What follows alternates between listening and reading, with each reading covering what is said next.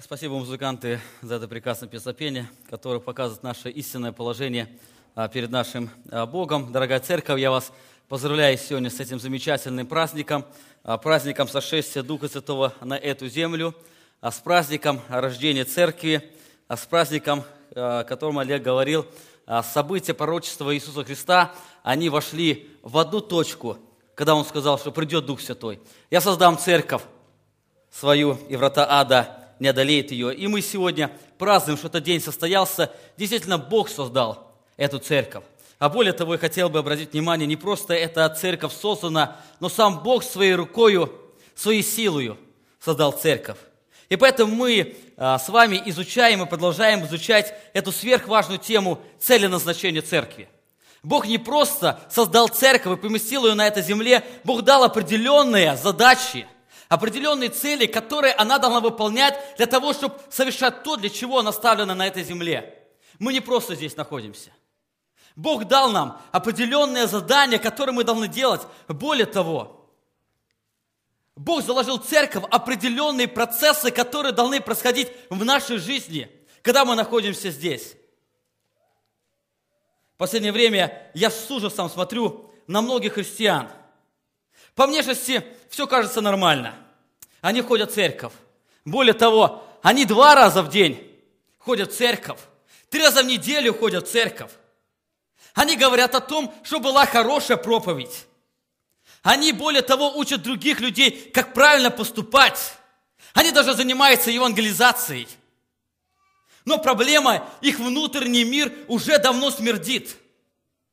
Их жизнь, она просто отравляет окружающих людей. Они вместо соли являются ядом на этой земле. Они вместо светом являются тьмой. Но в то же время они продолжают петь песню «Мой дом на небе за облаками». На мой взгляд, одна из проблем, почему церковь, почему многие христиане пришли в это состояние, потому что церковь перестала выполнять цель и назначение, потому что церковь перестала оказывать доброе, созидающее влияние на души людей. И замечаю, как многие христиане, они просто увязают, утопают в маленьких деталях. Как одеваться, как причесываться, какой походкой ходить, какие песни петь общим пением, сколько проповедников должно быть, как долго они должны проповедовать. Более того, часто мы увязаем в простых вопросах, а что такое масло из притчи 10 дев? Или мой сосед избран, или нет? И так далее. Можно очень много вопросов говорить. Увязая в этих вопросах, мы теряем очень важность большой картины церкви на этой земле. Мы теряем то, что церковь существует на этой земле для того, чтобы созидать и воспитывать Божий народ. Да, нам нужно правильно одеваться. Да, действительно, нам нужно причесываться после сна. Да, очень важно понимать доктрину избрания. Но это только детали великой картины Церкви Божией на этой земле. В этот радостный праздничный день, день рождения Церкви, мы сегодня будем говорить с вами о важном назначении Церкви. Я сегодня хочу, чтобы вы задали каждый себе тот вопрос, который мы задаем каждое воскресенье. Для чего ты здесь? Для чего ты находишься в Божьей Церкви? Для чего Бог оставил Церковь на этой земле? В прошлый раз мы подробно останавливались на последних стихах Иисуса Христа, Евангелия от Матфея, где Он говорил о важности влияния. Матфея, 28 глава, 19 стих, Иисус Христос говорит: «Итак, идите, научите все народы, крестя их во имя Отца и Сына и Святого Духа, уча их соблюдать все, что я повелел вам, и все я с вами во все дни до скончания века». Иисус Христос делает очень важное повеление. Он говорит: идите, научите все народы, то есть мы с вами говорили, сделайте народы учениками Иисуса Христа.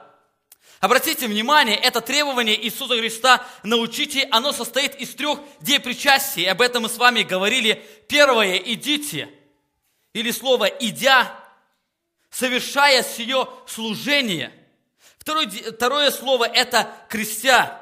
Это процесс евангелизации, провозглашайте действие Божьей благодати.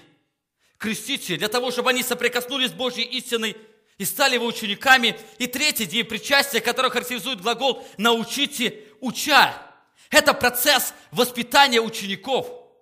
Иисус Христос, посылая учеников, Он не просто говорит: вы идите, сделайте их учениками.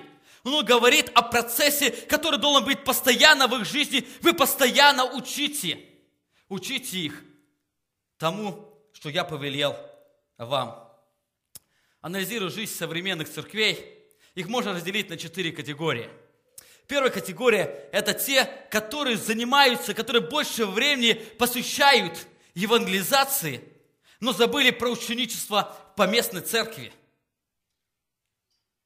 Я вспоминаю, не так давно я разговаривал с одним братом, и он рассказывал о молодых людях, которые в бывшем Советском Союзе открыли церковь. Они все служение посвятили для того, чтобы евангелизировать, для того, чтобы приводить людей в церковь.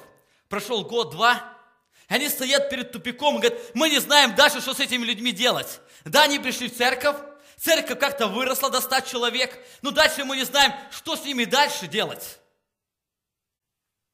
Их жизнь была посвящена евангелизации, но они забыли про второй аспект – это учение. Есть те церкви, которые больше времени посвящают ученичеству, но не забывают о важности благовестия. Да, таких церквей может очень мало, но часто мы можем сконцентрироваться только на себе в возрастании духовном, но забывать то, что окружающий мир нуждается в нас.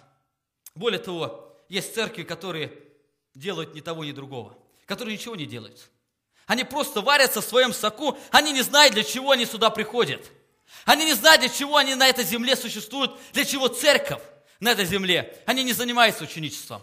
Они не говорят о духовном росте. Более того, у них нет мысли о том, чтобы нужно идти и влиять на этот мир.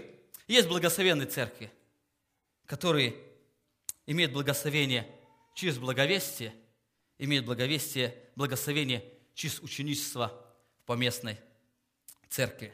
В прошлый раз мы с вами подробно говорили о важности влияния на грешный мир. Мы говорили с вами, почему я должен оказывать это влияние. Это очень важный вопрос. Я хочу, чтобы он у вас ответ постоянно стоял в сознании, почему я должен оказывать влияние. Мы с вами говорили о том, как я должен оказывать влияние на этот погибающий мир. И более того, в чем сила моего влияния на этот мир. Сегодня мы подробно остановимся на третьем дне причастия, который характеризует глагол «научите». Это слово «уча», соблюдать все, что я повелел вам. Тема моей проповеди, как вы уже, наверное, прочитали, церковь и ученичество. Сегодня, слушая проповедь, я хочу, чтобы вы попытались ответить на очень важный вопрос. Почему вы здесь? Почему вы приходите именно в эту церковь?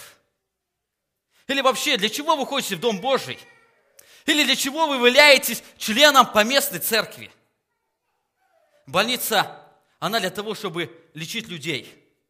Банк, он для того, чтобы совершать определенные финансовые операции. Ресторан для того, чтобы кормить людей. Для чего церковь? Церковь также имеет свою цель. Церковь также имеет свое назначение. Для того, чтобы оказывать созидающее влияние на нужды людей.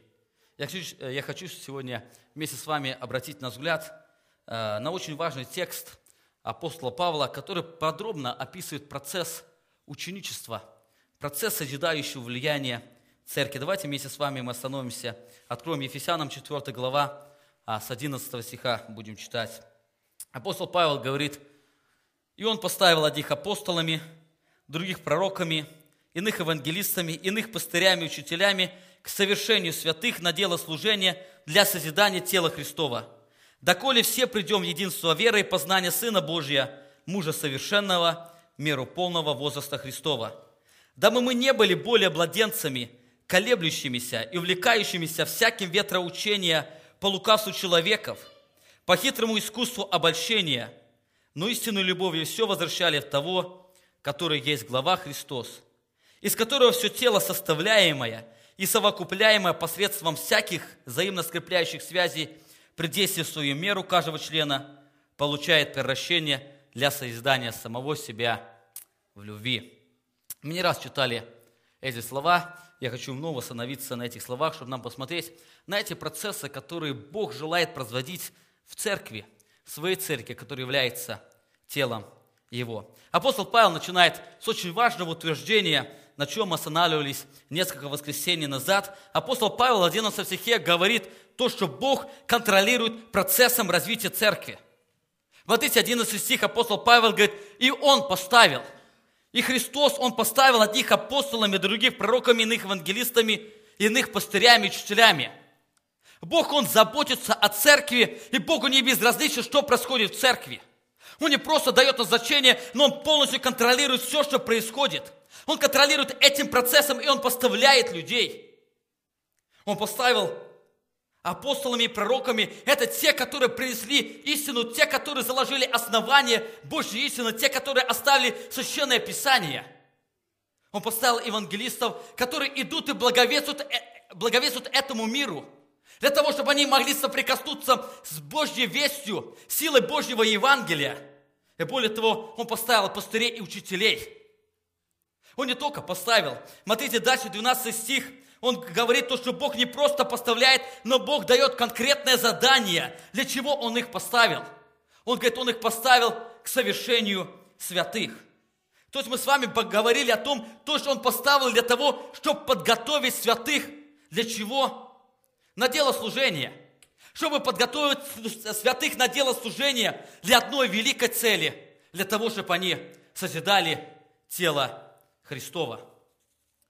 Совершению греческое слово катартизмос, которое происходит от слова катартизо, что означает чинить или исправлять повреждения. Оно восстанавливает, а Макарто пишет в своей книге, оно указывает на восстановление чего-то в его оригинальное состояние, усовершенствование или приведение в состояние готовности для какой-то цели. К совершению святых, то есть Бог поставил людей для того, чтобы их исправить. Это слово мы не раз встречаем в Новом Завете. Вы помните, Марка 1 глава, 19 стих. «И пройдя оттуда немного, он увидел Иакова, Заеведеева и Иоанна, брат его, также в лодке, подчинивающих сети». То же самое там слово стоит катартизо. Они подчинивали, они исправляли повреждения.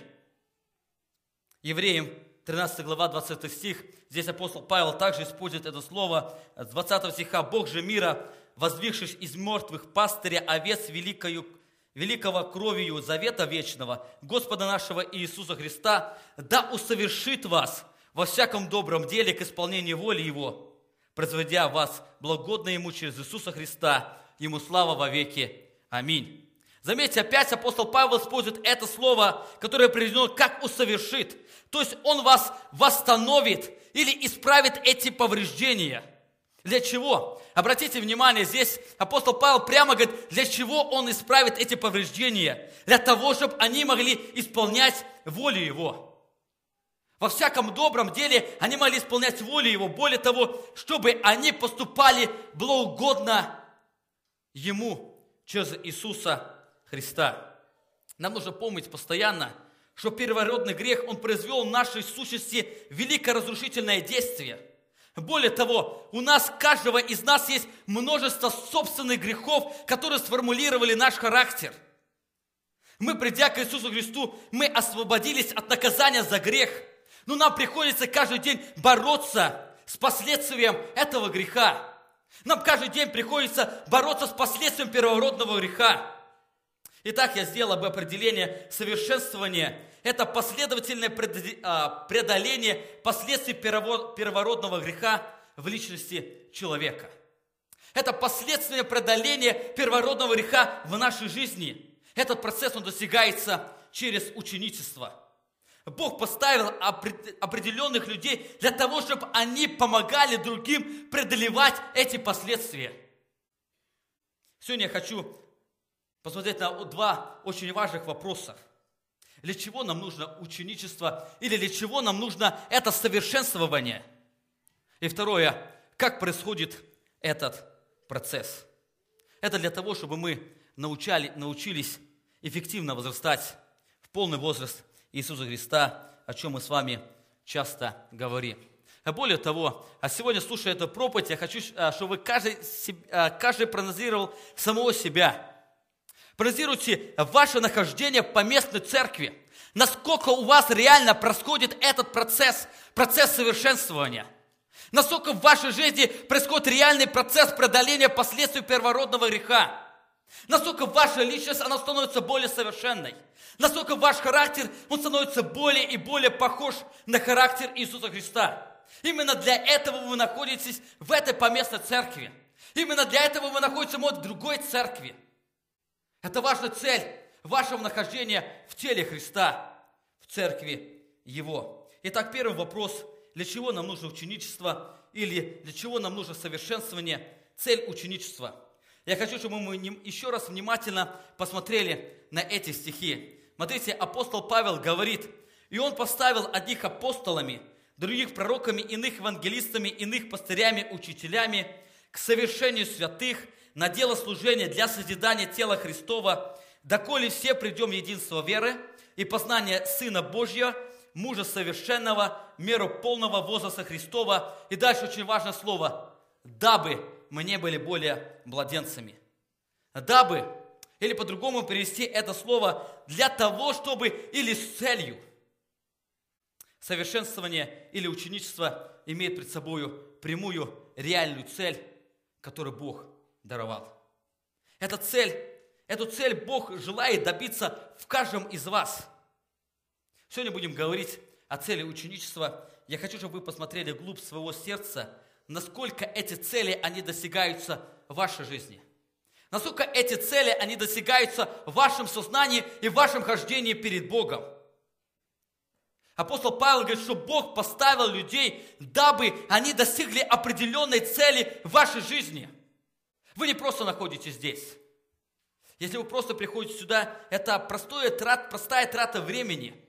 Бог имеет определенную цель для каждого из вас, и Он желает, чтобы у вас происходили определенные процессы восстановления вашей личности. Итак, давайте вместе с вами посмотрим на эту цель ученичества или цель нашего совершенствования.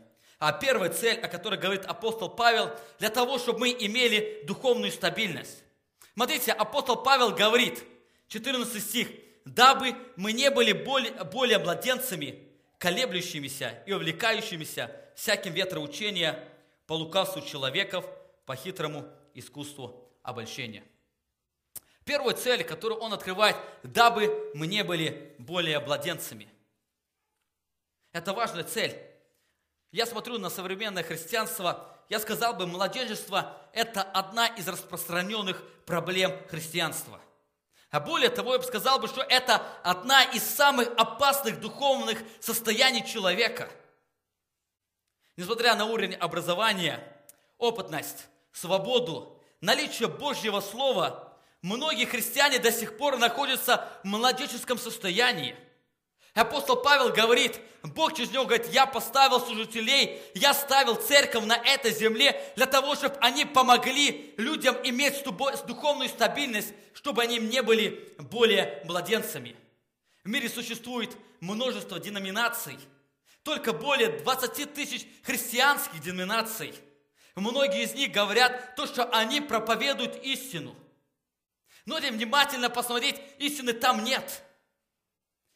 Писание говорит, то, что это время будет, и они будут действовать из своих плотских пожеланий, из своих плотских желаний. Сегодня Олег объявлял, 16 июля будет именно семинар на эту тему «Лабиринты веры». Как нам разобраться во всем этом разнообразии информации, которая поглощает многие сердца. И многие сердца попадают туда по той причине, потому что они младенцы. Писание много раз предупреждает нас, что легче не будет на этой земле. Писание много раз говорит о том, что лжеучение, оно будет распространяться с каждым годом все сильнее и сильнее. Оно будет набирать новый и новый оборот. Вы помните, 2 Петра, 2 глава, апостол Петр, уходя из жизни, он говорит церкви, 2 глава, 1 стих: «Были и лжепророки в народе, как у вас будут лжеучители, которые ведут пагубные ереси, и, отвергаясь искупившего из Господа, навлекут сами на себя скорую погибель, и многие последуют их разврату, и через них путь истины будет поношении. Это реальные слова, которые происходят в нашей жизни. Вы помните, не так давно мы с вами говорили о одном пророчестве, о котором кто-то предсказал, то, что будет пришествие Господне, и люди ожидали, это пришествие не случилось. И во многих сердцах истина Божья, она была в поношении по той причине, что люди последовали их разврату. Апостол Петр говорит, что будет это время, и оно наступило. И заметьте, 2 стих говорит, что и многие последуют их в разврату. Почему они последуют их в разврату? Потому что они находятся в этом младенческом состоянии. Они не имеют эту духовную стабильность, чтобы устоять. Среди этого разнообразия вероучений, с этих разнообразия, то, что предлагается нам, под словом, это истина. Апостол Павел Тимофею, также при кончине своей жизни, во 2 послании, 4 главе, он говорит, что будет время, когда здравого учения принимать не будут, но по своим прихотям будут избирать себе учителей, которые стели бы слуху. Я бы сказал, более того, апостол Павел говорит, что будет это время. Это время уже настало. Это время уже настало. Во многих мы все больше и больше встречаемся, когда люди сами выбирают себе, кого слушать. Я в четверг на малой группе проводил пример из жизни одного человека, которого грех постоянно осуждал. Он долго не мог освободиться от этого греха, и он постоянно себя утешал одним моментом. Он понимал внутреннее состояние, говорило то, что это грех, и для того, чтобы совесть его не мучила, он заходил на интернет, находил эту тему и находил тех пастырей, которые говорили то, что это не грех, это хорошо, это нужно, это даже поможет устоять от других грехов. И он постоянно себя утешал теми статьями, которые он читал. Это время происходило, а душа неспокойна была. То же самое в последнее время люди ищут себе тех учителей, которые бы одобряли их похотливую плоть, которые бы не говорили им те истины, которые сокрушают дух. Апостол Павел говорит, это проблема младенчества. И Бог поставил учителей, Бог поставил пастырей на этой земле в церкви для того, чтобы они могли помогать возрастать, чтобы выходить из этого младенческого состояния. Младенцы, они больше подвержены всяким ветрам учения. Более того, младенчество, оно не только влияет на познание истины, младенчество, оно влияет и на качество жизни. Смотрите, апостол Павел в послании к Коринфянам, 1 послании, в 3 главе, он говорит, «Я не мог говорить с вами, братья, как с духовными, но как с плотскими, как с младенцами во Христе. Я питал вас молоком, а не твердую пищу, ибо вы были еще не в силах, да и теперь не в силах, потому что вы еще плотские». И смотрите, он делает дальше характеристику этих людей. «Ибо если между вами зависть, споры, разногласия, то не плотские ли вы? Не по человеческому ли обычаю поступаете?» Обратите внимание, как младенчество, оно реально формулирует качество жизни человека. Если я не буду иметь духовную стабильность, я никогда не смогу жить качественной жизнью. Более того, я не научусь испытывать христианскую радость, которую дарует нам Иисус Христос. Нам нужна духовная стабильность для того, чтобы нас не выбивало из колеи последнего времени. Мы часто сталкиваемся, попадаем в жизненные ситуации, где младенчество дает знать о себе, где мы видим, насколько мы еще малы в постижении этой истины. И поэтому Бог поместил каждого из нас в церковь для того, чтобы мы могли совершенствоваться, для того, чтобы мы могли иметь твердую библейскую убежденность, чтобы нам стоять среди этого мира. Итак, говоря о цели ученичества, о первом мы говорили, Бог поместил нас в церковь, Бог поставил служителей для того, чтобы помогать нам обретать это совершенствование, для того, чтобы мы могли обретать духовную стабильность, чтобы нам устоять среди этого времени информации, времени лжеучения, чтобы нам научиться жить практически христианской жизнью, чтобы эта истина, она, изменяя нас, она делала нас более похожими на Иисуса Христа. Итак, первая цель – это сделать нас духовно стабильными, сделать нас духовно стабильными христианами. Вторая цель, о которой здесь говорит апостол Павел, это чтобы мы научились говорить истину в любви. Смотрите, 15 стих, апостол Павел говорит: «Но истинную любовью все возвращали от того, который есть голова Христос».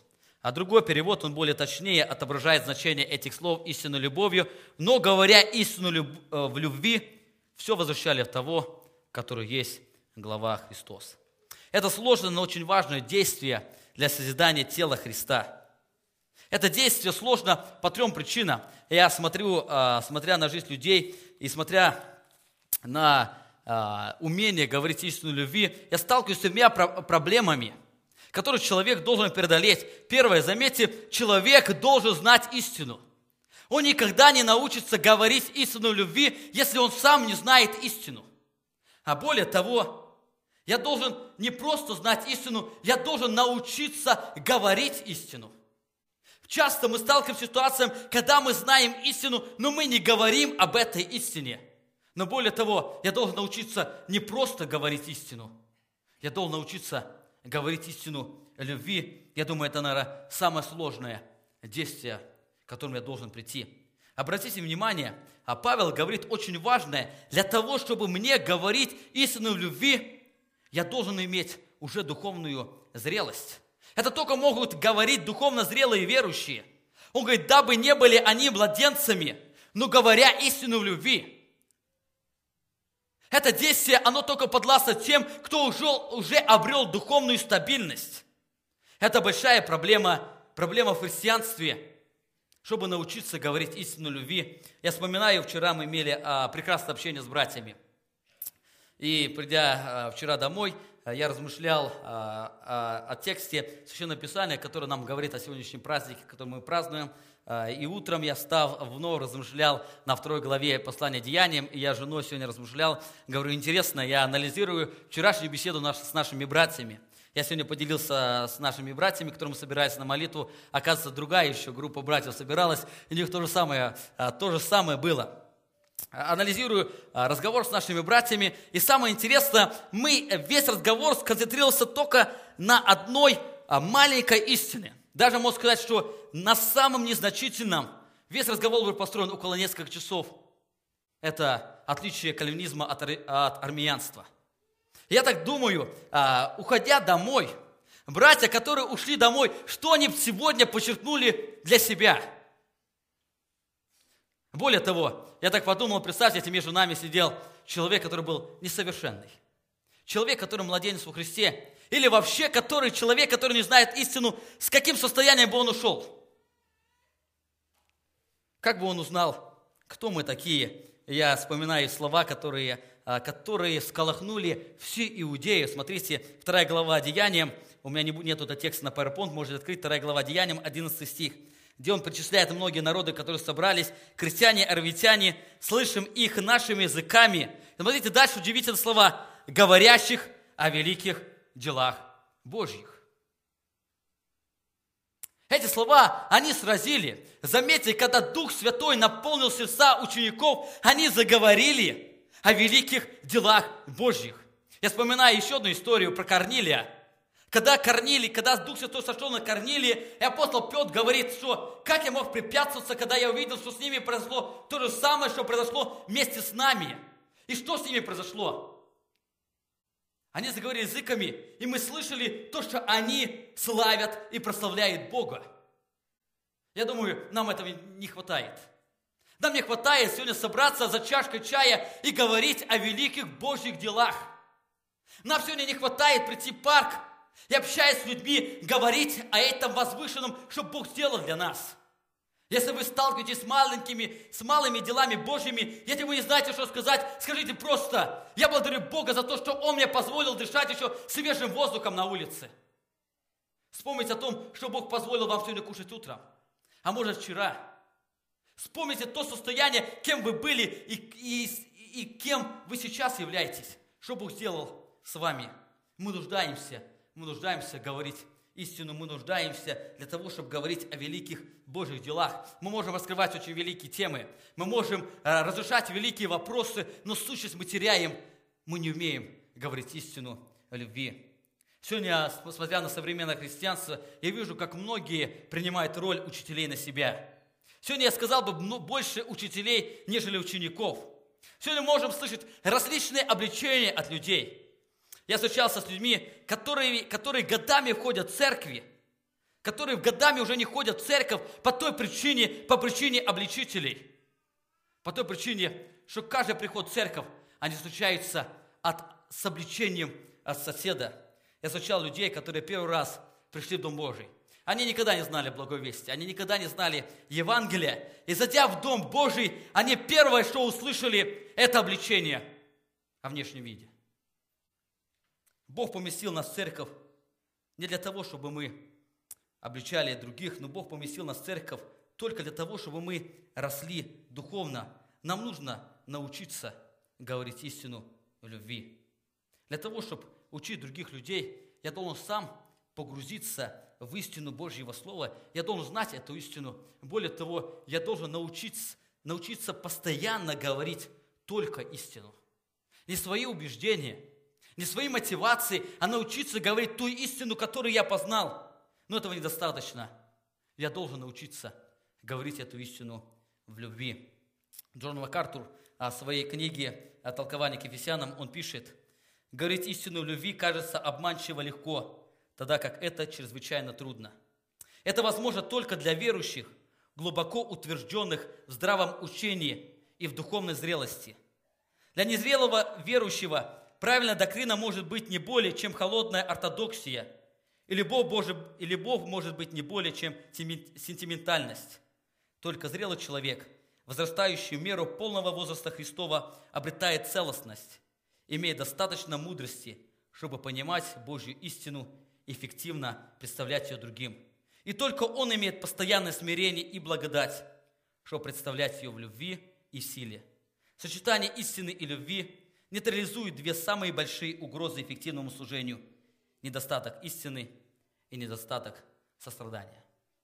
Нам нужно учиться говорить истину любви, но мы никогда не научимся говорить истину любви, если мы будем младенцами. Для того, чтобы нам научиться говорить эту истину любви, нам нужно стать духовно зрелыми любви. Нам нужно самим утвердиться в этой истине, в здравом учении. Нам нужно самим обрести эту духовную зрелость для того, чтобы нам идти эффективно влиять словами других людей. Мы с вами позапрошлое воскресенье говорили, самое эффективное служение – это наша жизнь.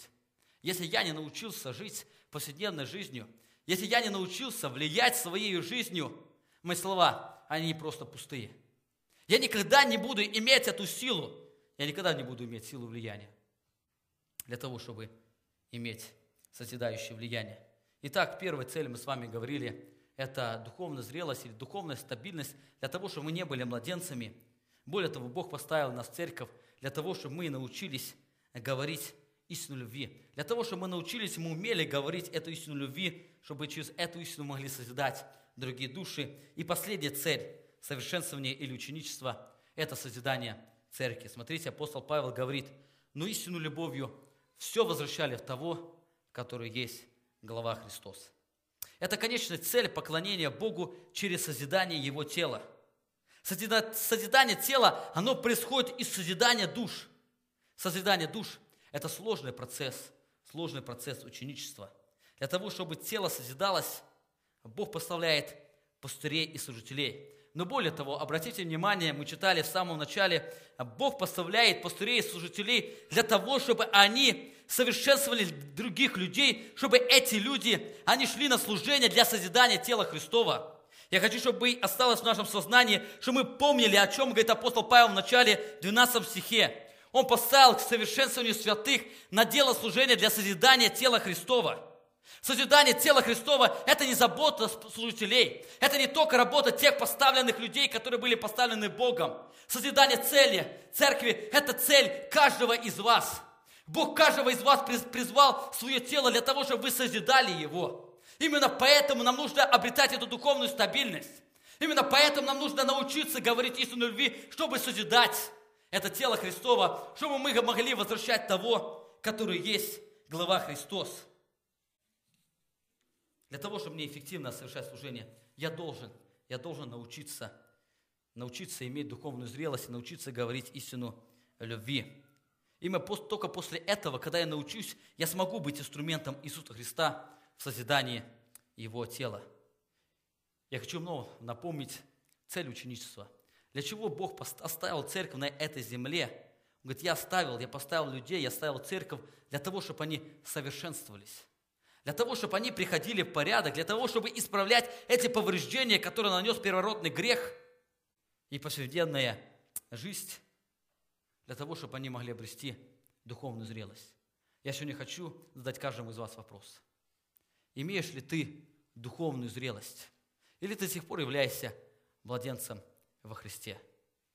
Как твоя жизнь, она формируется? Насколько эта духовная зрелость, она отображается в твоей жизни? Она отображается в знании истины? Она отображается в твоем качестве жизни? Вы помните, апостол Павел Коринфской церкви сказал, ваше качество жизни зависит от того, насколько вы духовно, насколько вы стабильно, или вы просто младенцы. Я хочу сегодня задать для каждого из вас вопрос, научились ли вы говорить истину? И говорить не просто истину, научились ли вы говорить истину любви? Если я буду говорить истину, но не будет там любви, я не буду оказывать созидающее влияние.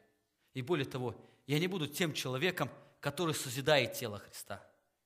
Итак, мы с вами говорили о том, Бог поставил церковь на этой земле для того, чтобы мы обретали духовную зрелость, для того, чтобы мы научились говорить истину любви, только ради одного, чтобы мы могли созидать тело Христова. Давайте мы вместе с вами посмотрим на процесс, как это происходит. Я сегодня хочу очень подробно остановиться на процессе нашего духовного возрастания, на процессе, который апостол Павел здесь описывает, формируя эту духовную стабильность. Смотрите, в 13 стихе апостол Павел описывает 3 ступеньки, которые формируют нашу духовную стабильность или наш внутренний мир. Ефесянам 4 глава 13 стих, он говорит, «Доколе все придем в единство веры и познание Сына Божия, мужа совершенного, меру полного возраста Христова».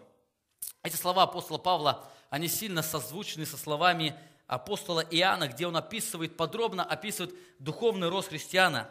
Христиан, откройте 1 Иоанна 2 глава 13 стих, мы сегодня остановимся на параллельных местах, где апостол Иоанн говорит, «Пишу вам, отцы, потому что вы познали сущего от начала, пишу вам, юноши, потому что вы победили лукавого, пишу вам, отроки, потому что вы познали Отца». Обратите внимание на 3 ступени, которые говорит Иоанн. Он говорит, это есть дети, то есть отроки, он говорит о юношах и об отцах.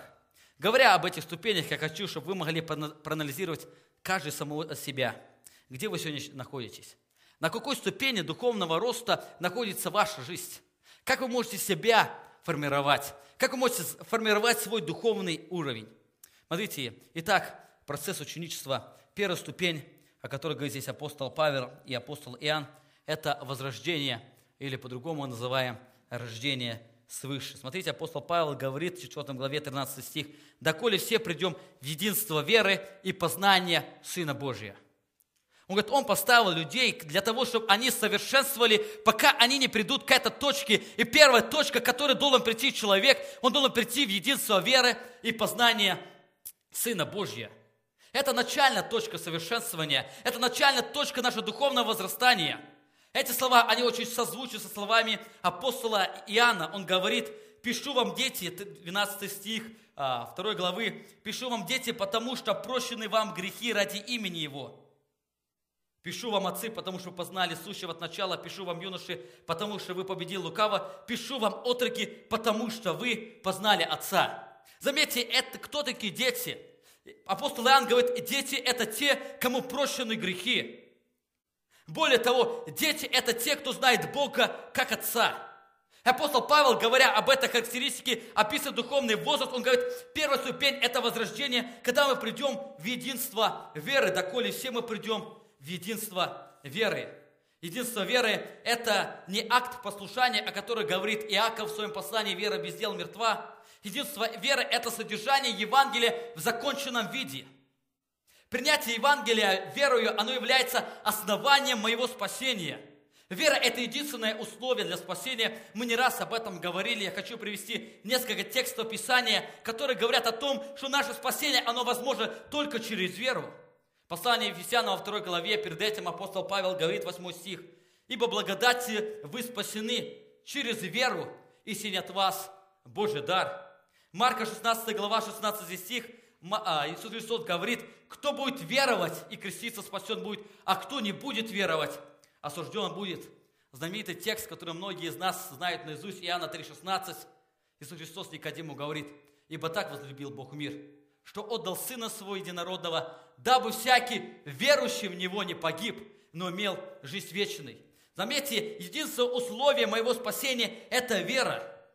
Еще можно приводить очень множество текстов, которые говорят об этом. Но возникает очень важный вопрос, который нельзя обойти. Во что я должен веровать? Во что я должен веровать, чтобы иметь это спасение? Это очень важный вопрос, ибо от него зависит мое возрождение.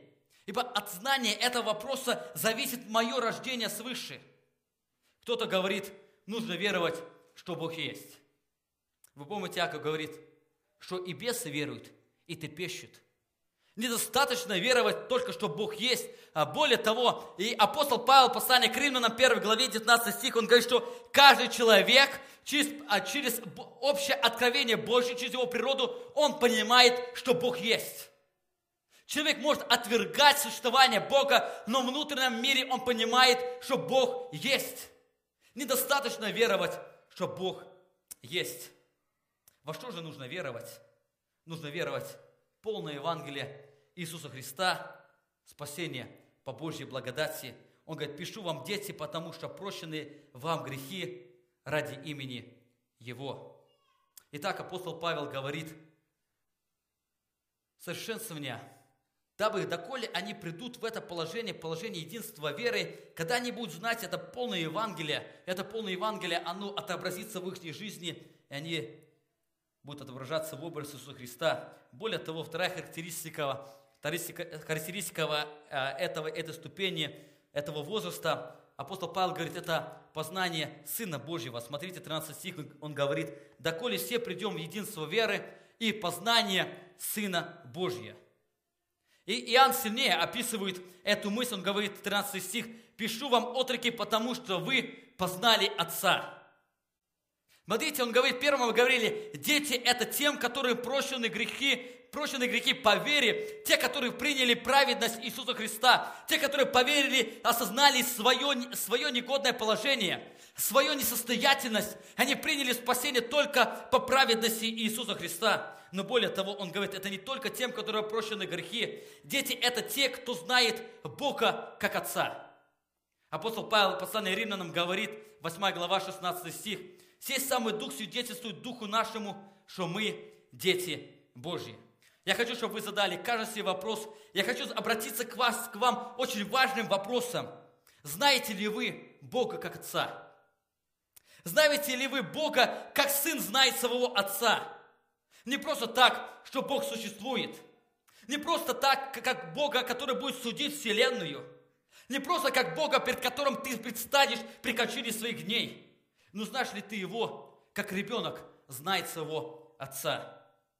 Многие ходят в церковь, но и так и не знают Бога как своего Отца. Это печальное положение. Апостол Павел, обращаясь к Ефесской церкви, он говорит о важном значении церкви. Бог поставил для того, чтобы помочь людям обретать духовную зрелость. И первый процесс, чтобы они могли иметь новое сердце. Для того, чтобы их сердце, оно изменилось, оно возродилось, для того, чтобы они могли познать Бога как Отца. Именно для этого церковь и существует, где люди могли познавать Бога как Отца, где люди могли соприкасаться с Его Словом, где люди могли подготавливаться к служению для созидания тела Христова. Итак, первая ступень, еще начинается моя духовная зрелость, она начинается с моего возрождения. С того момента, когда я познаю Бога как Отца, когда я обретаю вот эту близость с Ним, когда я соединяюсь с Ним в одно тело, в тело Его. Вторая ступень с духовной зрелости, апостол Павел говорит, это здравое учение. Смотрите, апостол Павел говорит, доколе, до того момента, пока мы все придем в единство веры и познания Сына Божия, это первая ступень нашего возрождения, нашего рождения свыше. Далее он говорит, что потом придем мы в мужа совершенного. Заметьте, это уже не дети, это уже юноши. Они стоят на одну ступеньку выше. Смотрите, как характеризует их Иоанн. Он говорит во первом послании, 2 глава, 13 стих. «Пишу вам, отцы, потому что вы познали сущего от начала. Пишу вам, юноши, потому что вы победили лукавого». Обратите внимание, это уже не те люди, которым прощены грехи. Да, им прощены грехи. Это те, которые познали Бога как своего Отца. Но они не только познали. У них еще очень важная характеристика. Апостол Иоанн говорит, что они победили лукавого. Они уже на практике действуют, как действует Отец. Они уже научились в своей жизни применять эту истину, которая наполнила их сердцем. Апостол Павел говорит, Бог поставил людей на служение для того, чтобы они помогали людям возрастать во Христе. Для того, чтобы они не оставались в этом младенческом состоянии, когда они просто знают Бога как Отца. Это опасное состояние, которое может их колыхать. Но они могли прийти мужа совершенного. Они могли иметь это крепкое, здравое учение, которое не могло их колыхнуть. Дети, они не могут стоять твердо. Они колыхаются. Но юноши – это те, которые имеют уже силу для победы. Более того, смотрите, как апостол Павел более говорит об этом положении, об этом возрасте. 14 стих. «Я написал вам, юноши, потому что вы сильны, и Слово Божие пребывает в вас, и вы победили лукавого». Это еще одна очень важная характеристика. Вот секрет силы во Христе. Вот секрет их возрастания во Христе. Смотрите, он говорит, не просто они сильны. Обратите внимание, почему они имеют эту силу. Эта сила заключается в том, что они пребывают в Слове Божьем. Потому что Слово Божье пребывает в них. Они познали это учение. Я не раз в церквах слышал, как люди, особенно на молодежных конференциях, обращаются к молодежи и говорят: молодежь, вы сильны, и Слово Божье пребывает в вас. Я смотрю на эту молодежь, и со слезами, без слез не глянешь на них. Оно формирует неправильное понимание этого текста. Молодежь, если Слово Божье в вас не пребывает, это не ваш текст. Это не ваш текст. Как дети, они не могут еще познать всю истину Божьего Слова. Они не могут познать сущность Его Отца. Точно так же, если вы стали юношами, это делает вас автоматически сильными, духовно сильными. Если вы желаете быть духовно сильными, есть только один путь – это наполнением Божьим Словом. Это тогда, когда Слово Божье пропитывает весь внутренний мир. Это когда здравое учение, оно руководит вами. Эта сила, она исходит не из самого физического возраста. Эта сила, она исходит от практики пребывания в Божьем Слове. Это цель нашей церкви. Мы очень много говорим о важности Божьего Слова. Мы очень много учим о том, что нам нужно преклоняться перед Богом, нам нужно преклоняться перед Его Словом, и нужно помнить духовное возрастание во Христе. Это процесс, длительный процесс. Более того, это сложный процесс, в котором мы должны находиться. Ребенок, он не сразу идет. Ему нужно возрастать, ему нужно питание, то же самое для нас. Нас нужно кормить для того, чтобы мы могли расти и обретать эту силу. Это происходит в духовной сфере. Мы становимся сильными в Боге.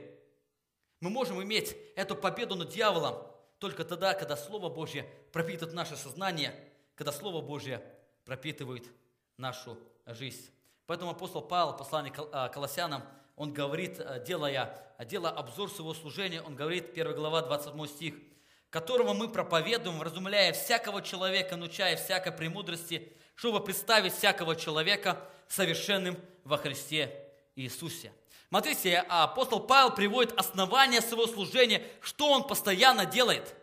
Он говорит, я постоянно проповедую. И заметьте, для чего он проповедует. Для чего он провозглашает истины Божьего Слова? Он говорит, для того, чтобы представить всякого человека совершенным во Христе Иисусе. Именно для этого мы, приходя в Дом Божий, мы слушаем Слово Божье для того, чтобы нам становиться более зрелыми людьми. Чтобы это Божье Слово, оно взрыхляло нашу почву. Оно могло изменять наше мышление. Оно приводило нас в трепет. И он более того говорит, как я проповедую? Мы проповедуем вразумляя всякого человека, научая всякой премудрости. Мы проповедуем эту всю мудрость. Более того, научая всякой премудрости, он говорит, что мы используем всю нашу мудрость, чтобы наставить людей для того, чтобы достигнуть этой великой цели. Для этой великой цели, чтобы мы могли обрести это здравое учение, они могли обрести эту зрелость. Апостол Петр в своем послании, первом послании, во 2 главе, он говорит, 2 стих, «Как новорожденные младенцы, возлюбите чистое словесное молоко, дабы от него возрасти вам во спасение». Он делает призыв христианам, которые находятся в гонениях. Он говорит, для того, чтобы вам устоять, вам нужно погружаться в больше Писания. Вам нужно вновь и вновь, как младенцы подходят к молоку, то же самое вы подадите точно так же к Писанию, чтобы оно постоянно вас наполняло.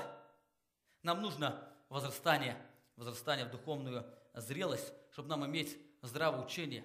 Это происходит только тогда, когда я могу погружаться в Священное Писание. Именно по этой причине мы с вами собираемся в малых группах, когда мы все больше и больше проникаемся в тексты Священного Писания, для того, чтобы смотреть, как эти тексты могут преломляться в нашей повседневной жизни, для того, чтобы нам иметь победу в Иисусе Христе. Именно по этой причине мы в нашей церкви больше проповедуем.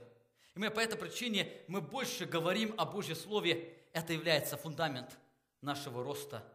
Вы помните, апостол Павел Тимофею говорит, «Вникай себя в учение, занимайся с ним постоянно, ибо так поступай, спасешь себя, слушающих тебя». Мы можем много заниматься евангелизацией, но есть единственный путь, который спасет, когда я анализирую себя, когда я изменяю себя, и люди, смотря на мою жизнь, слышат те слова истины, которые я говорю в любви, они будут приходить к Отцу нашему Небесному. Итак, мы говорили о двух ступенях духовной зрелости. Это мое возрождение, с чего начинается, когда я познал Бога как Отца, когда я имею прощение грехов, когда я стал на этот путь Божьей приближающей истины. Вторая ступень, мы говорили, это уже юноши, которые обрели здравое учение. И перед тем, как прийти на эту ступень, это целый процесс, целый сложный процесс наполнения истиной, который формирует мое сознание. И третья ступень духовного роста – это духовная зрелость. Смотрите, апостол Павел говорит, «Доколе все придем в единство веры и познание Сына Божьего, мужа совершенного, в меру полного возраста Христова». Это еще одна ступень. Это уже не дети и не юноши, это уже отцы. Бог желает, чтобы каждый верующий Его церкви стал подобным образу Сына Его. Для этого и существует церковь на этой земле. Вы помните послание к Римлянам, 8 главе, он говорит, для того Он нас и избрал, для того, чтобы мы стали подобно образу Сына Его. Бог поместил нас в церковь для того, чтобы мы могли преображаться в образ Христа, не только чтобы этот процесс протекал в нашей жизни, но чтобы мы могли обрести определенную духовную зрелость, для того, чтобы эта зрелость способствовала влиянию на окружающий мир. И Иоанн так характеризует отцов. «Пишу вам, отцы, потому что вы познали сущего от начала». 14 стих. «Я написал вам, отцы, потому что вы познали безначального». Это не только те, которым прощены грехи. Отцы – это не только те, которые познали Бога как Отца. Отцы не только те, которые научились побеждать врага. Отцы – это те, кто на практике проверили истинность Его Слова. Отцы – это те, кто на практике уже имеет опыт христианской веры. Отцы – это те, которые способны приводить людей ко Христу. Отцы – это те, которые с жизнью своей, они могут влиять на этот мир. Апостол Павел говорит так об отцах в послании к Коринфянам, 4 глава, говоря о себе. Смотрите, 15 стих, он говорит, «Ибо хотя вас 1000 наставников во Христе, но немного отцов, я родил вас во Христе Иисусе благословением». Обратите внимание на несколько истин, которые здесь говорит апостол Павел. Первое, он говорит о том, что у них было 1000 наставников, то есть 1000 учителей, которые хотели учить. Я сказал бы, положение Коринфской церкви не отличается от положения современного христианства. Сейчас множество проповедников. Сейчас много людей, которые готовы другим говорить, как они должны жить. Но смотрите, чем апостол Павел говорит, что он, наставник, отличается от отца. Говорит, у вас мало отцов. И дальше он приводит себя пример, говорит, я отец. Почему? Потому что я родил вас во Христе Иисусе благовествованием. Чем отличается наставник от отца? Отец, потому что я родил вас. Отец – это тот, кто оказал созидающее влияние. Это созидающее влияние, оно изменило жизнь другому человеку. Обратите внимание, каким путем он родил. Я родил вас благословением, то есть тем Евангелием, которое я постоянно провозглашал. Евангелие – это было основное орудие, которое было в руке моей. Я ваш отец. Сегодня мало отцов. Смотрите, для того, чтобы прийти в духовную зрелость, я должен пройти через несколько ступеней. Я должен получить возрождение, я должен получить новую природу. Более того, я должен обрести эту духовную стабильность, здравое учение. И только последующий путь, она приведет меня к духовной зрелости. Более того, обратите внимание, апостол Павел говорит очень важно, для того, чтобы мне эффективно созидать Церковь Христову, я должен иметь духовную зрелость. Если я не имею духовной зрелости, я никогда не смогу говорить истину любви. Эта истина никогда не будет способствовать созиданию, если я не учился говорить. Нам нужно смотреть на свою жизнь, на какой ступени мы сегодня находимся, проанализируйте свой духовный рост. Мы находимся в Церкви Христовой для того, чтобы нам возрастать во Христе Иисусе. Мы сегодня находимся в Церкви Христовой для того, чтобы нам достигать совершенства. На какой ступени ты сегодня находишься? Я хочу сегодня задать вопрос для каждого из вас. Знаешь ли ты Бога как Отца? Имеешь ли ты эту новую природу, которую мы имеем во Христе Иисусе, которую мы вспоминали в прошлое воскресенье, участвуя в Новом Завете Его крови? Знаешь ли ты Бога, как ребенок знает своего Отца? Имеешь ли ты уверенность в прощении своих грехов? Более того, имеешь ли ты практику победы над лукавым? Знаешь, что такое преображаться в образ Иисуса Христа? Знаешь ли ты сферы своей жизни, которые стали все больше и больше отображать тебя с Иисусом Христом? Насколько твоя жизнь, она способна оказывать влияние, оказывать доброе влияние на этой земле? Насколько твое пребывание в церкви, оно способствует созиданию Церкви Христовой? Если ты еще не знаешь Бога как Отца, тебе нужно сделать выбор сегодня. Это очень важное, очень опасное положение, когда я не познал Бога как своего Отца. Это происходит через мое осознание всего ужаса греха, который наполняет свою жизнь. Мы с братьями говорили, в следующий месяц мы планируем 2 месяца посвятить на изучение Евангелия Иисуса Христа, для того, чтобы это Евангелие оно пропитало нашу жизнь, для того, чтобы Евангелие Иисуса Христа пропитывало жизнь окружающих людей, которые живут вокруг нас. Нам нужно пропитаться этим осознанием ужаса греха для того, чтобы прийти в смирение перед Богом и склониться перед Ним, и позволить Его Слову изменять мою жизнь. Итак, Бог сегодня производит перемены в сердцах людей. Бог поставил служителей, чтобы мы могли стать инструментом в Его руках для созидания цели Христовой. Бог имеет план для каждого из вас. Я хочу сегодня вновь обратиться к одной схеме, где отражает отражение этих стихов.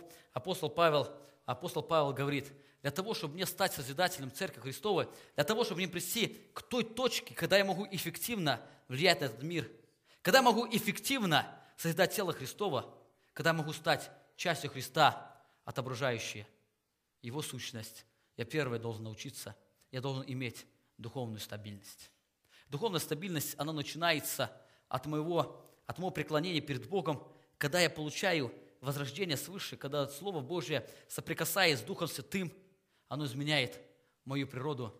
Более того, я должен научиться говорить истину любви. Бог поставил для того, чтобы мне уметь не просто знать истину, не просто говорить истину, но научиться говорить истину любви. Тогда ваша истина, ваше созидающее влияние, оно будет иметь великую силу. И через ваше влияние тело Христа будет созидаться. Заканчивая проповедь, я хочу вновь вспомнить слова апостола Павла, которые он ставил Тимофею при кончине жизни. 3 глава, 16 стих. Всем знаком этот текст. Апостол Павел Тимофею говорит: «Все Писание Богу духовенно и полезно для научения, для обличения, для исправления, для наставления в праведности. Да будет совершен Божий человек, ко всякому доброму делу приготовлен. Обратите внимание, апостол Павел видит конечную цель: да будет совершен Божий человек и ко всякому доброму делу приготовлен. Как он может приготовиться? Только через Писание. Писание, оно достаточно, оно полезно, оно имеет силу для научения, для того, чтобы мы могли обрести возрождение в Иисусе Христе. Оно достаточно для обличения, чтобы мы могли осознать свою греховность. Писание достаточно, чтобы нам приводить духовную зрелость, чтобы Слово Божье, оно изменяло практически сферы в нашей жизни. И более того, оно достаточно, чтобы иметь наставление в вере. Я хочу призвать, чтобы это Писание стало частью вашей жизни, чтобы слова апостола Павла, они стали вашими словами. Да будет совершен Божий человек, ко всякому доброму делу приготовлен. Аминь. Помолимся.